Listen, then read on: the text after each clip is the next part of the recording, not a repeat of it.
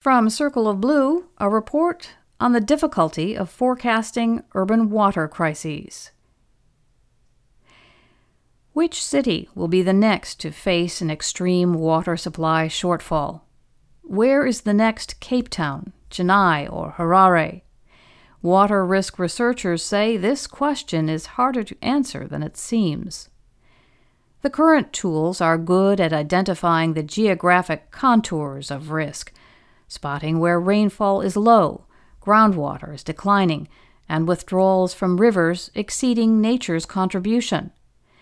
But the tools fall short in providing a more nuanced accounting of urban water risk, and the stakes for accurate assessments could not be higher. Betsy Otto is director of the World Resources Institute's Global Water Program, and she says it's an existential question for cities. Otto thinks about water risk as being chronic or acute. She likens the distinction to an ill person. Acute risks, like a heart attack that sends someone to the hospital, cause an event that requires immediate attention. For a city's water supply, low reservoirs can be a triggering event. Chronic risks are ongoing or underlying conditions that can ultimately give rise to a crisis situation.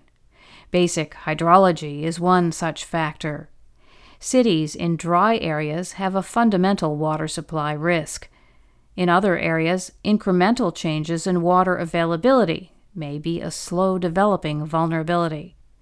Depending on how a city responds to its environment, a chronic risk may not turn into an acute crisis, Otto said, but the risk is present. The World Resources Institute has developed a risk tool called Aqueduct, which is designed to identify areas that are exposed to chronic water stress. It is helpful as an initial screening tool for chronic risk, Otto said.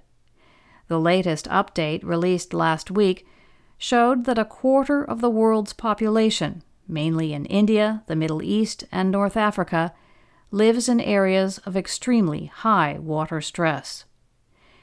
Worthy as these assessment tools are, say some researchers, they have a number of deficiencies that limit their usefulness. They are not designed to foresee the acute threats, predicting a particular drought in a specific basin, for example. Short-term weather forecasting is not good at predicting conditions months down the road. Current risk tools also do not take into account a city's infrastructure. Some cities tap into water from outside their home region. Others have water recycling facilities or desalination plants that add a layer of resilience to drought. Data on water demand is also lacking, according to Upmanu Lal of Columbia University. Risk forecasts are also inadequate in ways that go beyond scientific observation and data collection.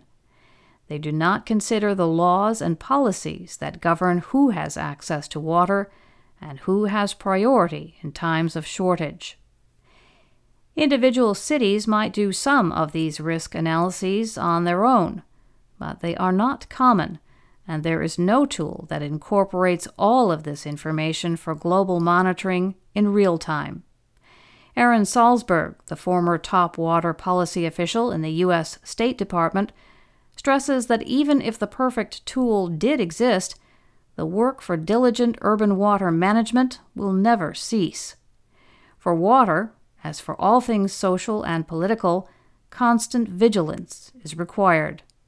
As he put it, the important thing is that everybody from national governments down to local municipalities, even to regional settings, you need to be working together in a process that's never ending.